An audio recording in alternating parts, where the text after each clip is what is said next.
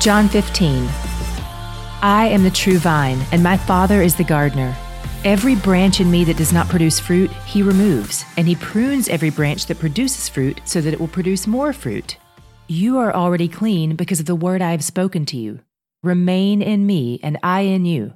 Just as a branch is unable to produce fruit by itself unless it remains on the vine, neither can you unless you remain in me. I am the vine, you are the branches. The one who remains in me and I in him produces much fruit, because you can do nothing without me. If anyone does not remain in me, he is thrown aside like a branch and he withers. They gather them, throw them into the fire, and they are burned. If you remain in me and my words remain in you, ask whatever you want and it will be done for you.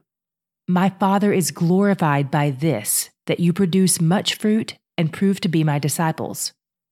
As the Father has loved me, I have also loved you. Remain in my love. If you keep my commands, you will remain in my love, just as I have kept my Father's commands and remain in his love. I have told you these things so that my joy may be in you and your joy may be complete. This is my command. Love one another as I have loved you. No one has greater love than this, to lay down his life for his friends. You are my friends if you do what I command you. I do not call you servants anymore, because a servant doesn't know what his master is doing. I have called you friends, because I have made known to you everything I have heard from my Father. You did not choose me, but I chose you. I appointed you to go and produce fruit, and that your fruit should remain, so that whatever you ask the Father in my name, he will give you. This is what I command you. Love one another. If the world hates you, understand that it hated me before it hated you. If you are of the world would love you as its own. However, because you are not of the world, but I have chosen you out of it, the world hates you. Remember the word I spoke to you. A servant is not greater than his master. If they persecuted me, they will also persecute you. If they kept my word, they will also keep yours.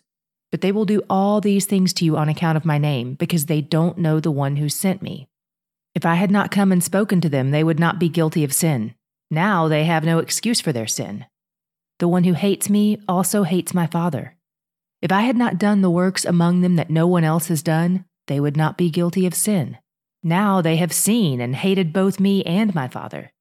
But this happened so that the statement written in their law might be fulfilled. They hated me for no reason. When the Counselor comes, the one I will send to you from the Father, the Spirit of truth who proceeds from the Father, he will testify about me. You also will testify, because you have been with me from the beginning. This is the word of the Lord. Thanks be to God. Jesus spent a lot of this chapter telling us that he is the vine and we are the branches. The bad branches are fruitless and they get totally cut off, but the good branches are pruned so that they can bear more fruit. This is a good reminder that what seems like a setback or a disappointment, like when something beautiful is cut away, it may be God creating space in our lives for more fruit. One thing I find interesting about branches in this analogy is that they don't have to do anything to stay in the vine. They just receive.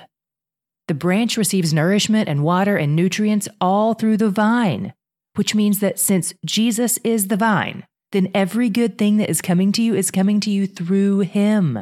He is the source of all the good things in your life. You can do nothing without him. He said that if we abide in him and his words abide in us, then we can ask whatever we want and he'll do it. This feels like a free pass, doesn't it? It sounds like we get everything we want. But even Jesus didn't get everything he wanted. His humanity had to submit to his divinity. And our humanity has to submit to his divinity too, which means we won't always get what we want just because we ask him for it. The key idea here is that if his words abide in us, then the words we're using to ask him for things will be his words. We'll be asking for things he delights to say yes to because our hearts will be aligned with his. This statement is about abiding, not accumulating. He said something similar to this later in verse 16. He said, "Whatever you ask the Father in my name, he will give you." This isn't a free pass either. The phrase "in my name" is key here. It doesn't mean we just tack Jesus' name onto the end of our prayers as though it's some secret password. In ancient times, a person's name was connected to their character and their will. So essentially, Jesus was saying, whatever you ask the Father that aligns with who I am and what I have planned, He will do it. This may feel frustrating at first because it's like, oh, so God always gets His way then, so why do I even need to ask? First of all, we want God to get His way, truly. I'm very familiar with my way, and it is not good, to say the least. And second, when He tells us to ask, and He does repeatedly, He's inviting us into relationship. This is about conversation, about intimacy. Jesus wants our hearts to be so woven into His that all our desires start to take on His shape. And Jesus said the Father is glorified in this. He wants us to bear the fruit of being united to Jesus. Jesus said our relationship with Him mirrors His relationship with the Father. He loves us like the Father loves Him. And when we honor the person we're in relationship with, we continue to grow in intimacy and in joy. That's what Jesus is after here. He's after our obedience, but not our fearful obedience or our resigned, reluctant obedience. He's after our joyful obedience. He wants our joy to be full. In fact, He intentionally chose to enter into a relationship with us in order to draw us into greater joy. The Father planned all this for His glory and our joy. Jesus carried out the plan for His glory and our joy. And the Spirit, whom Jesus pointed to at the end of this chapter, was promised to us as a helper, a witness bearer about Jesus, for His glory and our joy. He's after your joy, and He's where the joy is.